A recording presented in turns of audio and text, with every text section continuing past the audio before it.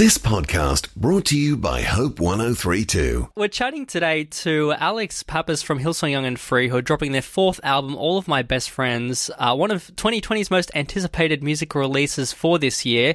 And welcome to the show, Alex. Good to have you on. Thanks so much. It's great to be here.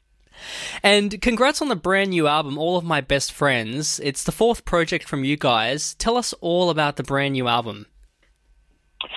Well, I mean, yeah, it's crazy to think that we've been at it for like 8 years now, and we don't feel potentially as young as we once did. Still very free, very free. Good.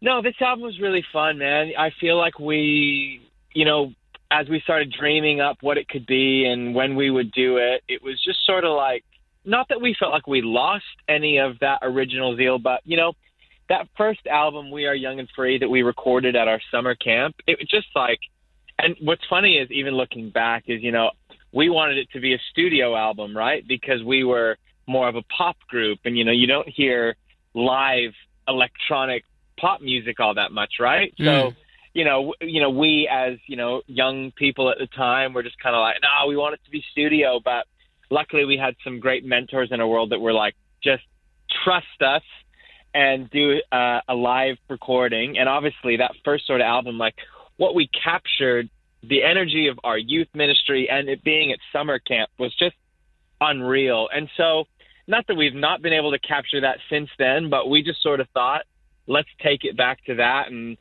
as we all anyone who lives in Australia remembers what it was like in January this year. And so we had to move our summer camp indoors. And we did it at our Hills campus because there were some fires going on and had to keep our young people safe. But I tell you what, it was the coolest thing watching how resilient the young people in our church were, that were just like, obviously they look forward to, we looked forward to summer camp all year, and it had to change, but they brought the same level, if not more, of faith, of energy, of excitement. And that night was just so electric. And so, yeah, we're just stoked that, we kind of got to bring it back to that, and people are going to get to hear that and experience it, hopefully, and feel like they were in the room with us. Now, for this new album, I looked at the track list. There's a lot of new songs on here and a lot of variety of different sounds and things that are going on here. But for you personally, are there any tracks that you've been personally really impacted or shaped by? Oh, yeah. I mean, I think one of the songs, which I didn't write, so this is just truly how it's impacted me, is there's this song called World Outside Your Window, and we released it the same day with a song called As I Am. And yeah, and I think so meaningful, and I would say prophetic, ahead of kind of what obviously we would see taking place in the world, and people really being enlightened to changes that potentially need to be made in the world in a global scale, but also on a very individual scale. And we feel strongly about being a voice for change. And people aren't looking to us for a news source, but we want to help inform people of what God says and what the Bible says. And this song called World Outside Your Window, I just remember the first time I heard it as the guys were working on it, and a few days later seeing us sing it live in front of young people, and just to latch on to the fact that, that title, it's a bit on the nose as I'm describing it, but there is a world outside our window. There is a world and we play a part in making a change in it. And, I especially love seeing young people grab a hold of a song like that and getting on board with believing that whether you're 16 or 65, you can make a change in your world, and that God is giving you all the tools and everything you need to make a difference. And yeah, that song's been special to me personally in my life and my ministry, but also just amazing watching it latch on to young people as well. Yeah, you're absolutely right. I remember when you guys released that, it seemed like you weren't planning on it at the time, but it just spoke so well into the current situation and what's going on in the world. And Yeah, it's amazing to have that impact.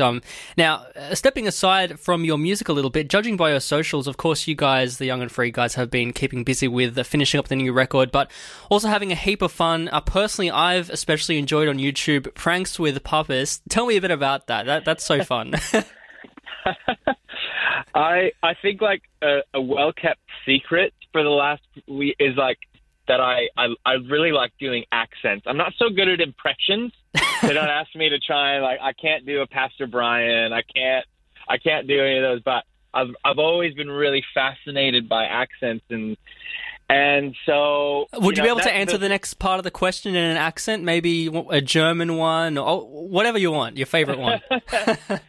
I mean, probably one of my favorites is just being Pommy Pap. So this can be a shout out to Josh Grimmett. I see that we might talk about him in a second, but Josh, yeah. So I love doing a British accent, and it's really funny. Like we've been touring for so long, and we don't necessarily do youth every single Friday night anymore these days because we're away so much. But as soon as the world locked down, here we are, just doing youth every week, doing it online, trying to bring something special. So anyway, oh man, I'm so floored how good that is. Thank you. It's cheesy, but I do my best. But no, I mean, yeah, like obviously we're sad to not be out there playing and traveling and getting to bring our songs, to all the different places in the world. But it has been really special being able to do youth every week again, and obviously absolutely absurd things like Pranks with Pap have been birthed out of that, but it's been a lot of fun. That's so good to hear. And is there anything else particularly that you've been doing either personally or as a group to stay positive and have fun, especially at the moment? Well, we actually got very into tennis. Oh, yeah. That's our good. Whole crew, yeah. I don't know if that's a real old man thing as well. It's not quite golf, so I feel like we're still young with that. But no, I know a lot of people my age who've been getting into tennis and have been going as a group as well too. I reckon it's actually making a bit of a comeback. I know, and I'm all for it. But I mean, you know what? Like this to me, like this sort of time actually does show the need for, in my opinion, Big C, the church and community. In that, like, yeah, if you isolate yourself, like it's really easy to allow negative thinking and, like harmful, disappointed like behavior sort of take over your world. But if you surround yourself with friends, whether or not you can actually be in the same place, like we have a weekly family Zoom call that we just catch up and talk about highlights and this and that. But personally, it helps me having that community, helps me stay positive, help me think about things bigger than myself and all that stuff. And yeah, and I just can't emphasize enough like how important community and in that the church is at this time. Definitely, yeah. I think that the church is more important than ever, despite the fact that it's, you could say, more scattered or less visible, but the impact is most definitely still there. Yeah. And speaking of impact, now your music, Young and Free, you guys have been placed on some major pop playlists in the past, and on this album you guys also worked with Josh Grimmett, as you mentioned, from English house group Good Boys on a bunch of the tracks, and you can definitely hear some of that clubby influence, especially on a track like Need Your Love, and of course your lead single Best Friends. It was interesting to see the reaction online. I think it was overwhelmingly positive, but a lot of people were surprised that it was more of a kind of, more of a pop song, more of an indie pop song, less of a worship track. I personally love the sound of it, by the way, but how do you guys see your songs reaching young people, say in the next few years, especially as your music continues to progress and reach more people? Well, I mean, I think ultimately, like stylistically at least, we're always hoping to stay genuine to who we are, and Best Friends and all that. So, like, I feel like it was such a cool, like almost like rock song. Ben Tan, our lead guitarist, writes this like chorus-driven like lead line that no one's made chorus cool in a few years, and yes, like we just want to make sonically songs that are genuine and fun to us, that we have a good time singing and playing, and lyrically, even Best Friends, just to speak about that one is, it's funny, like Aiden and the guys like wrote it and brought it to our teaching pastors that, usually that they look over every single lyric that comes out of our church. And, you know, it was funny, we got permission for it, and they were like, yeah, well, maybe it won't necessarily be a song we sing in church, and maybe it'll just be a song for the album, etc., and it be a ministry tool in its own right. And, you know, it's funny, the first time we sang it, you know, we got off stage and spoke to the teaching pastors, and they were just kind of like, because it was, people latched onto it so well, it was kind of like, well, looks like we're going to sing it in church. And and you know what, like, again, like, to reemphasize, yeah, I suppose in a lot of ways it doesn't necessarily feel as much like a worship song, but, you know, in its outright you know, lyrical nature, pointing towards glorifying God, you know, in that sense. But I truly believe that a lifestyle of worship, which we talk about worship being so much more than just singing a song, a lifestyle of worship is a community of people growing in deeper faith, growing in, like we talked about, understanding that there is a world that needs to be reached and a world that need to be saved, a world of people that are choosing to go against cultural norms or expectations, choosing to go against the flow. And to me, like, yes, perhaps you might be able to argue like, oh, well, I'm looking for this outright worship lyric in my worship song. And you know what? That's amazing. And I think we've got songs like that on the album.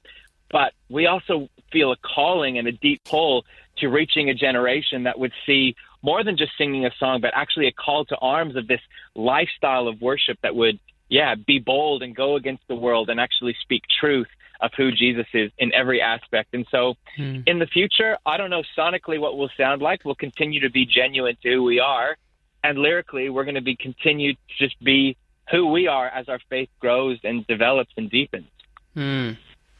Yeah, most definitely. And I think that even for, speaking back to a song even like Oceans, that was a very outright worship song, yet that has been, you know, one of your most listened to songs from Hillsong of all time and covered by, you know, pop artists as well and all that. So, you know, your music obviously has so much appeal and reach regardless of what it sounds like and how, you know, direct the lyrics are or not per se. But for you, do you guys see your music going into the mainstream, or is that a goal that you guys, I guess, actively push towards, or not necessarily? You know, it's not something that we actively are pushing towards, but, you know, I'm a firm believer in, you know, I think most people, I mean, some people might just only listen to worship and Christian music, and if that's you, that's totally fine. But, you know, lots of other people, they don't just listen to Christian music, listen to love songs or rap and hip hop and R&B and whatever. And, you know, you might listen to a song with a lyrical sort of thing that you potentially don't subscribe to that lifestyle, but we often just, you know, good music is good music. And I've got faith to believe that, you know, that we might just write music like Oceans, like Best Friends, that just because other people of the world don't subscribe to Jesus yet, I'm putting up quote unquote fingers, yet, that they don't yet subscribe to Jesus, that good music would speak for itself. And so, you know, our prayer would be that, you know, that as we make quote unquote good music, that as it goes out, it would be that ministry tool that potentially peels back one layer of their heart, that perhaps maybe they're a little bit more open to the message of Jesus. And then another song, and it might be the tool that gets somebody into a church. It might be this or that. And so, yeah, it's not what we're trying to do necessarily, but if God can use it for that, we are very up for it. Brilliant. I'm totally with you, man. I agree. I think that good music is good music regardless of what it sounds like. Now, lastly, I've heard you mention that your childhood dream was to travel the world and play music while impacting people in a positive way, which I think you definitely achieved. But what advice or personal wisdom would you give to someone listening right now who has those same hopes and dreams, maybe doesn't sure how to navigate it or where to go from here? Yeah, awesome. I would just say, and I say this because this is what I have done, is that, you know, from day one, you know, as a 15-year-old who got saved at a, you know, big youth conference and heard Hillsong United songs for the first time, and, you know, eyes were open to the fact that church music could be really cool. And I grew up just only hymns, and I love hymns. Let me preface, I love hymns now, but when it was the only thing you heard as a teenager, you kind of like rolled your eyes a little bit. Anyway, all that to say, you know, my eyes were just wide to what could be, my dreams and all this stuff. But all I've done from 15 to however old I am now, just a little older than that, whatever God's put in my hand, I've been a good steward with it, and I've worked really hard. And as a Christian, I do believe that with the greater the calling comes a greater sacrifice. And obviously we look at Paul in the scriptures, and he had such a massive calling on his life, obviously, but there was so much sacrifice that went along with it, so much personal sacrifice of praise, and pretty much everywhere he went. And, I'm not saying that we get called to a life of suffering, but what I am saying is that, throughout the year, there's going to be hard years. There's going to be things that, you're going to have to go, like I don't get to live necessarily a normal life and do every single season with my closest friends. I get to jump back in when I'm home and this and that. And that seems like such like a small sacrifice. But, all that to say is just if you've got your desires for this, if you've got your eyes hoping for this and praying for it, God's going to put things in your hand. He's going to put things on your plate, and just be a good steward with it, and just watch and see as you work hard and as you continue to make sacrifices, as he'll unfold it. The scripture talks about the unforced rhythms of grace. Walk with me. And, I think we often want to run ahead of what God is calling us to, but sometimes he just wants us to continue the long journey, the long walk, and trust that he's going to bring you to where he intends for you to be. So that's what I'd encourage anybody. Awesome. Alex, thank you so much for sharing that. Really appreciate it. And thanks so much for spending time with us on Fresh tonight as well. Oh, thank you so much for having me. It was fun. Thanks for listening. Start your day with life words. Subscribe to Hope 1032's free daily email devotional at hope1032.com.au.